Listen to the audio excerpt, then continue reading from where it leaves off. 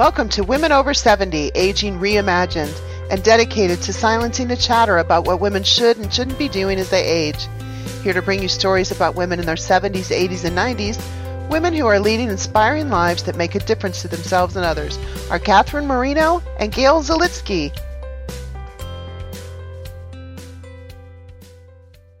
Hi, I'm Catherine. And I'm Gail, and we are the active voice of Women Over 70, Aging Reimagined. Welcome to our weekly podcast. Our mission is to showcase vital women between the ages of 70 to 100 plus who shatter the myth that we become irrelevant as we age. These women lead fulfilling lives for themselves and others. Visit our website, womenover70.com, where you can access all the episodes. We also invite you to join our monthly podcast club, and we welcome speaking to your organization or group on Aging Reimagined. If women aging is a market you would like to reach, consider sponsoring an episode. Finally, if you are an author with a book about women, check out our book promotion opportunity. And today we're very pleased to be in conversation with Beatrice "Bebe" McGee, age 81, from St. Paul, Minnesota. Bebe is a retired senior scientist in the College of Biological Sciences at the University of Minnesota. For more than 45 years, Bebe and her husband, Pete, collaborated on scientific research and helped determine a new genomic sequence. Since retiring in 2007, Bebe's leisure activities center on singing and rowing. She is past president of and still sings with the second oldest feminist chorus in the United States, the Calliope Women's Chorus. She also sings with the Voices of Experience for singers in the Twin Cities over the age of 55, which is offered through the MacPhail Center for Music. And Bebe took up rowing at age 54. She continues to row, teaches rowing, and officiates as a referee at rowing regattas. She and Zib Hintz, episode 81, share a boat. Welcome, Bebe McGee, to Women Over 70, Aging Reimagined. We're really happy to be in conversation with you today. Thank you. I'm happy to meet with you too. Thank you. We would love to hear about what it was like for you as a young woman, female in the sciences during the 1960s. And I think you also have a story to tell us about a recent college reunion. So what was it like back then in that day of being in the sciences? Well, back then in the sciences, I was a chemistry major at Brandeis University, and I was one of 3 women and 2 men actually who were science majors or chemistry majors in my class. So we outnumbered them. The boys went off to be doctors and the girls went off to be researchers. One of them ended up being a program manager at the National Science Foundation, which was a pretty good position. I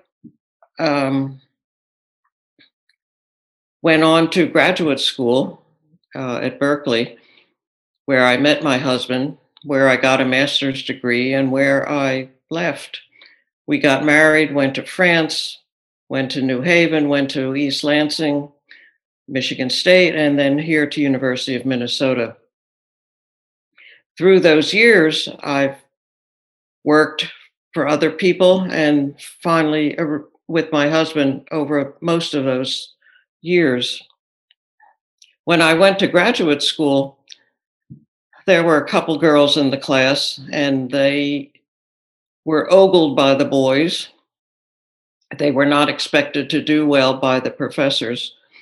And I think only one of us continued. I worked with a man who had never had a female graduate student. The story was that his wife didn't allow it. Mm-hmm. I don't know if that was true, but they were afraid of us then. The wives were afraid of you then? Yes, I think so. Yeah. We loved the wives, actually, because they could cook and they would invite us over for meals. At least the husbands would, but the wives would feed us something which was much better than we were making. Yeah. So that was great. So you completed a master's degree at Berkeley. Did you start a PhD program? It would have been a PhD if I had continued. I see. I really decided I didn't want to. I really wasn't ready for it. I much preferred to get married, I guess, and go to France. Yeah. So I got what was then a terminal master's. Mhm. And they said, "Oh well, she's not wouldn't pass these exam, but she's getting married, so she can get out. It's okay." I think So you they left. didn't. You left on a high note. Yes, I when we were at New Haven at Yale, I actually tried to go back to get my doctorate, and the Yale department said, "Oh well, we don't take part-time students." So Oh. I would have had to leave my poor little baby at home. Mhm. Yeah. I think now we are much more able to deal with women. Mostly, the university now has couples who are applying for jobs, Mhm. and if they want one of the couple, they have to usually take both of them. True. That wasn't the case back in Yale days, though. Certainly not. So you told me that for 45 years or so, you and your husband have collaborated on scientific research. Did that start when did that start? That started in New Haven. The man who I had been working with changed his research aims, and Pete had just gotten some money, so he needed somebody to work with him, which I did. He was willing to have me work part-time too, since it was his children that I was protecting at home. But right. I worked part-time. I mean, officially part-time, probably the first till the kids were 8 or 10. Mm-hmm. We were very lucky in New Haven to find a wonderful woman who was a nanny who was able to take care of the children. I have 2 sons.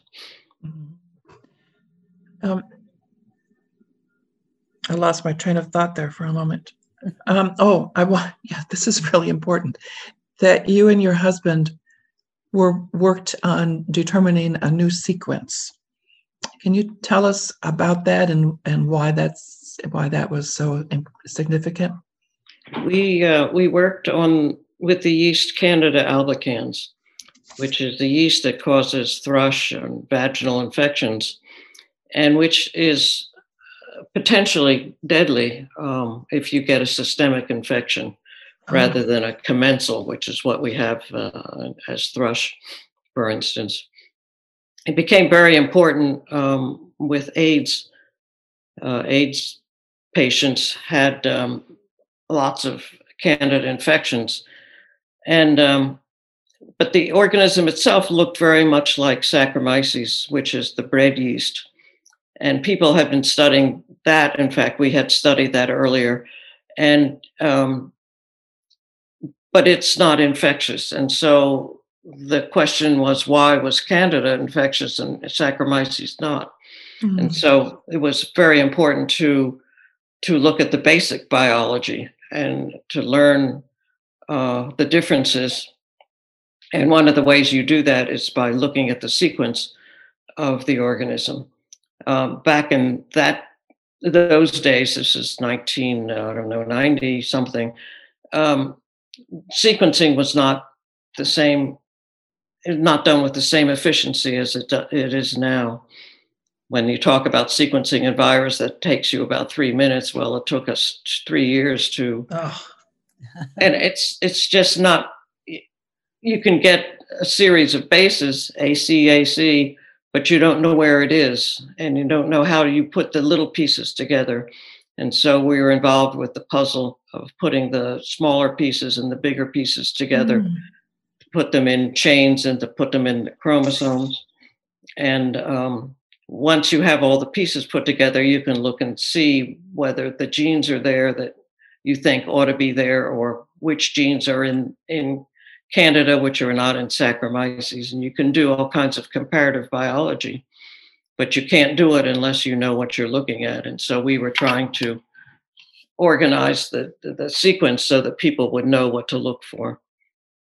It was nice because I got to find the chromosomal background of Candida, and people had genes and they wanted to know where it sat on the chromosome.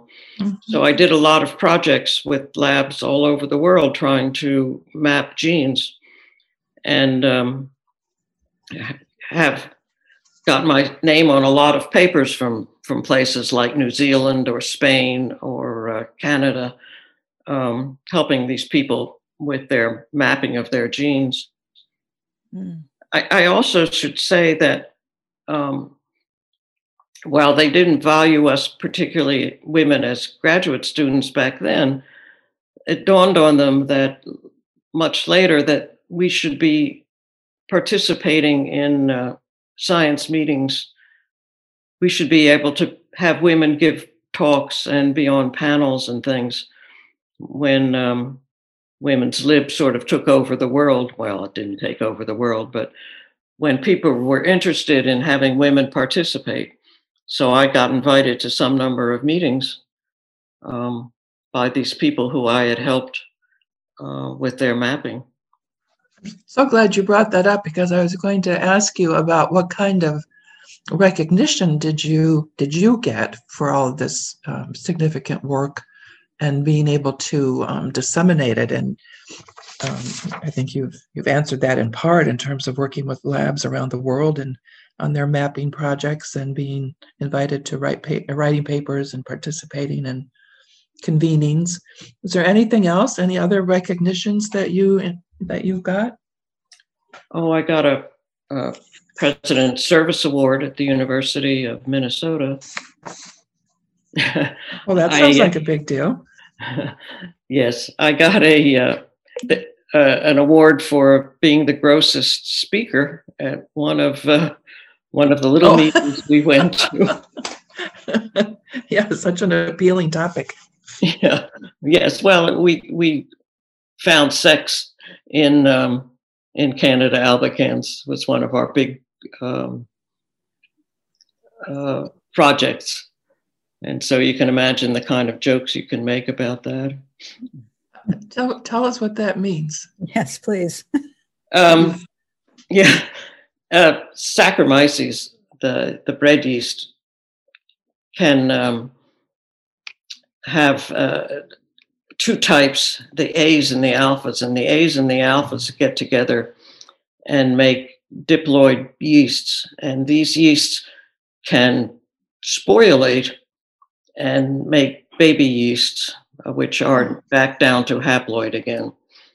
And this is, I mean, I can't explain it to you very carefully and quickly, but it's been very important for understanding Saccharomyces. Saccharomyces is used as a model organism because it's one cell, but it has a nucleus, just as human cells do, and bacteria don't.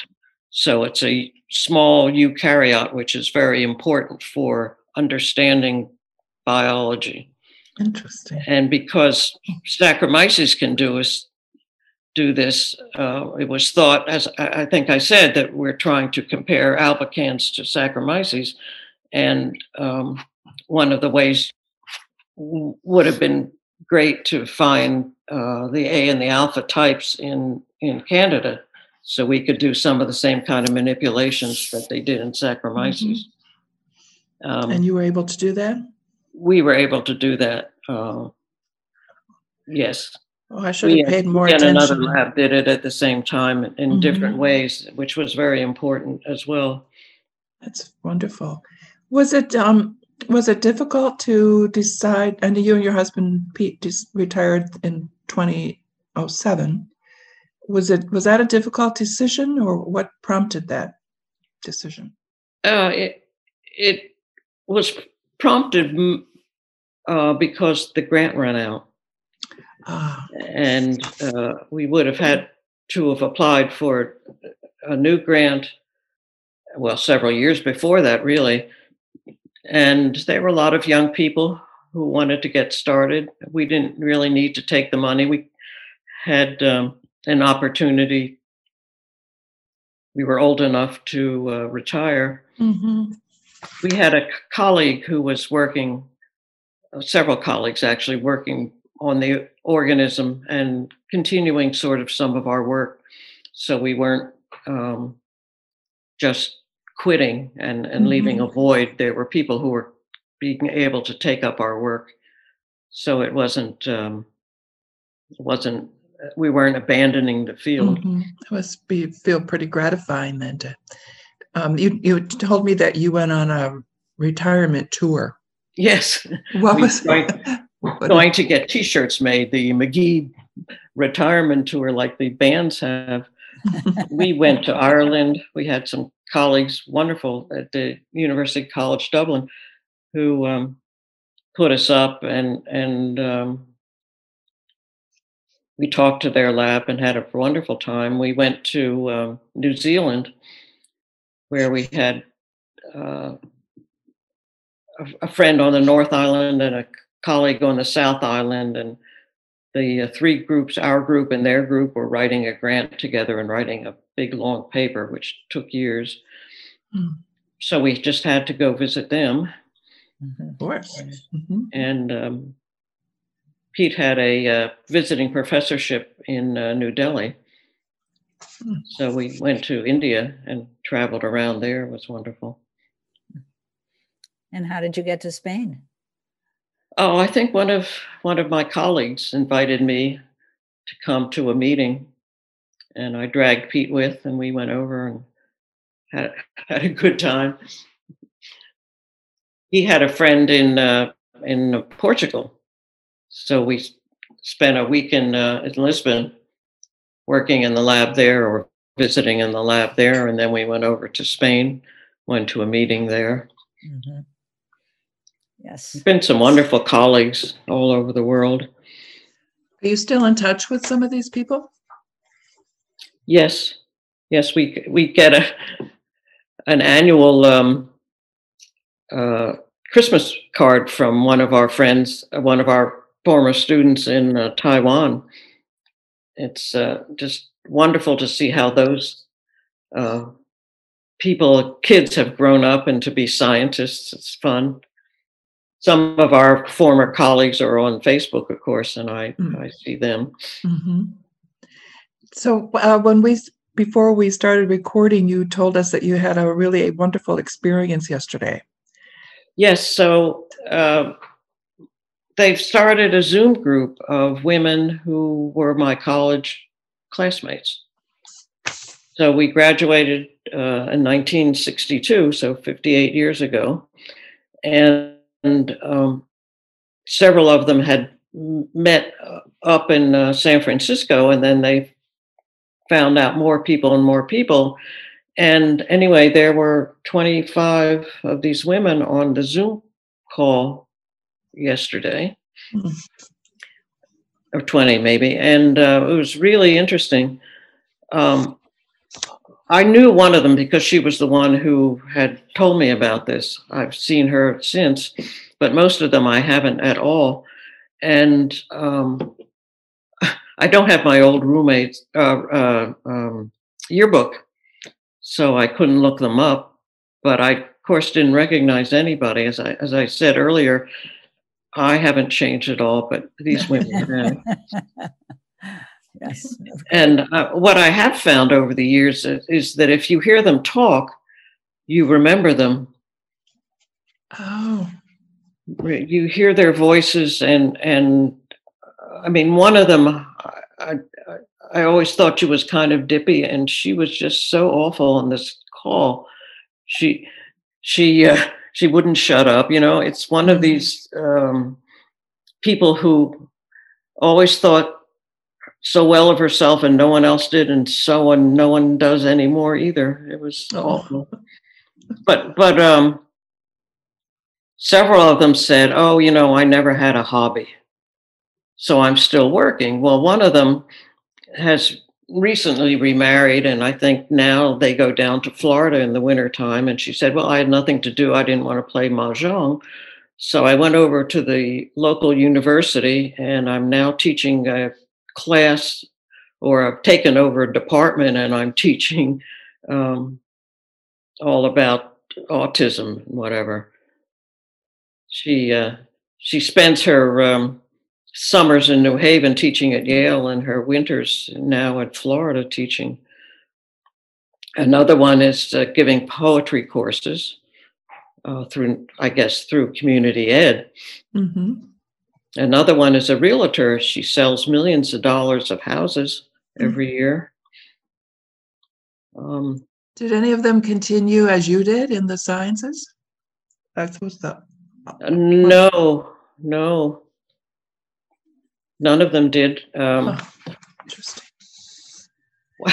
One of the things that one of the women said, "Oh, didn't you used to play the flute?" And I said, "Yes." And she said, "Well, she and I had played together." And I remember her. She was a very good pianist, and we had a lovely time doing duets back then. I'm sorry, go ahead.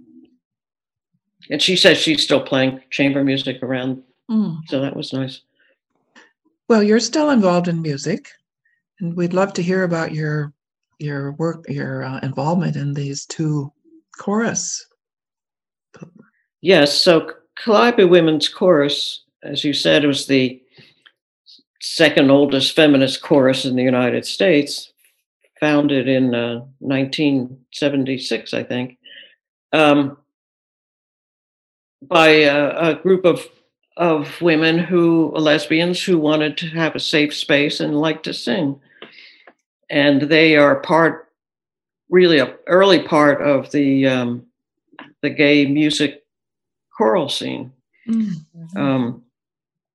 This year in Minneapolis was supposed to, or the 2020 was to have been the Gay and Lesbian Chorus Association convention, where there would be like 200 choirs, 800, 1,000 or so singers.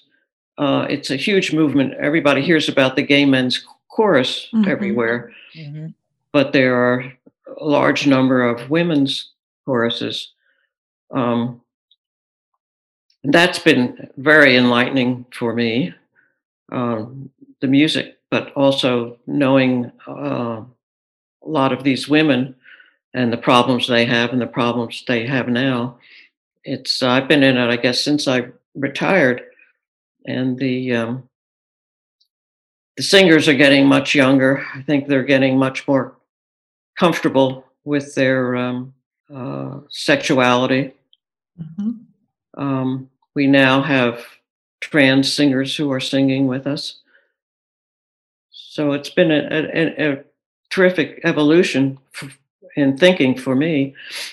Mm-hmm. The other chorus is through MacPhail and partially through the Minnesota Chorale, which is the premier chorus, sings with the Minnesota Symphony. And MacPhail likes to claim to give music through the ages. They have baby classes, and they have us, and they have a Alzheimer's chorus. So it covers a big range. One of the fun concerts that we've done is their annual fundraiser luncheon, where we are on the stage, and then these mothers come out with their babies to sing along at the grand finale. It's just that's lovely. A great scene. Lovely. Another group that I didn't mention, which I think is very supportive of me and vice versa, are the women at the YWCA.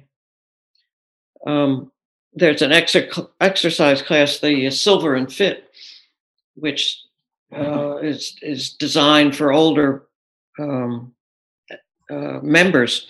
Mm-hmm. but this group has gone independent and goes on a Wednesday walk around the neighborhood or out to a local park, or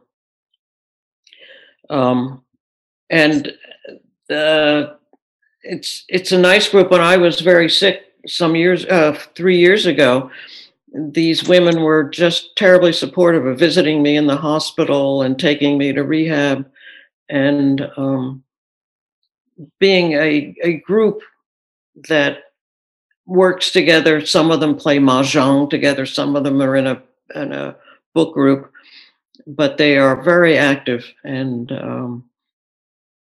fun to be around. Oh, that's wonderful to hear. My sister Karen Marino referred us to you.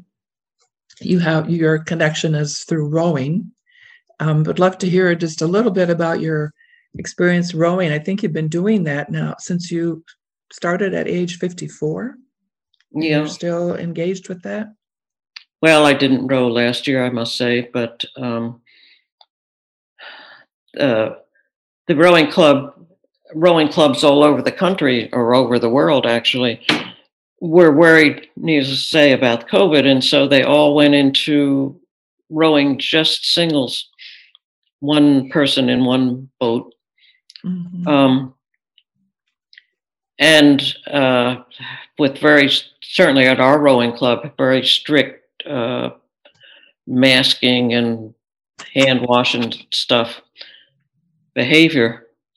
I didn't particularly initially feel that was going to be safe enough for someone of my age, so I didn't row. But previously I have. It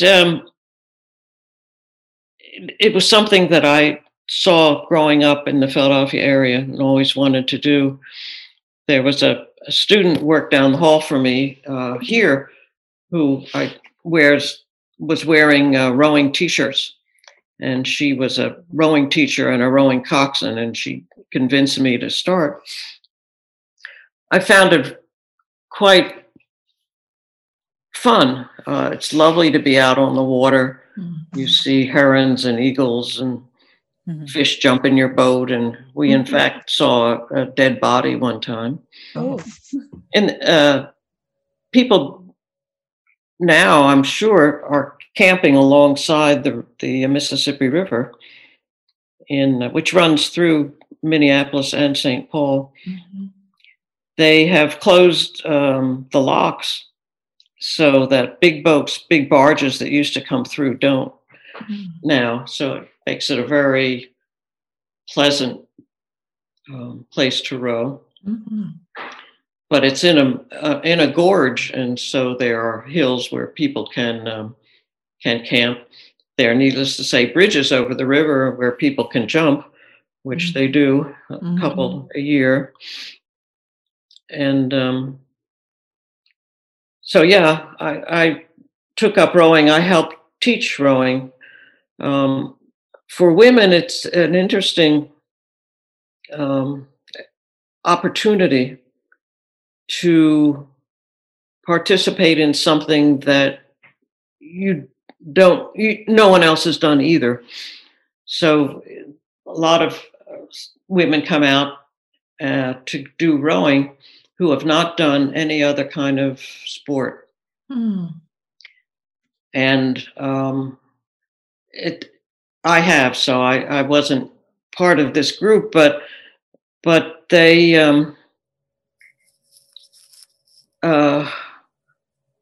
try very hard and sometimes are not very good. And sometimes they quit and sometimes they stick it out, which is just amazing. One of the things I hadn't thought of until recently is that if you have experience being an athlete and being on teams, you know that it's not always easy. The coach is not always going to be pleasant. People are going to snipe at each other for, dropping the ball or doing some bonehead play, and you get over it. And I think if you haven't been on a team before this and the coach yells at you, you take it really seriously as you're being picked on.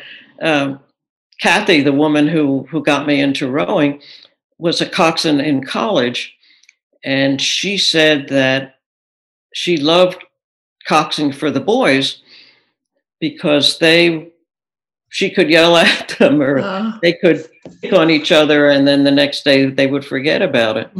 She said with women it was really tough because they would take it to heart and they would worry about it, and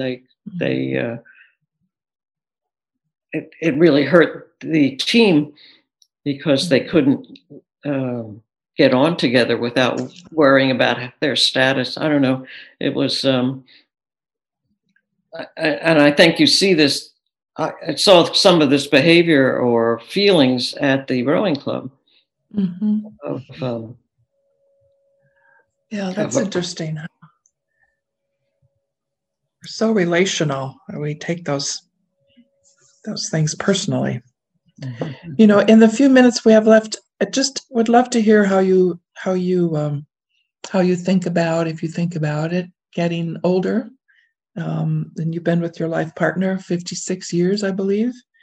So do you give much thought to the aging process, to getting older? Yes, I'm not in favor of it.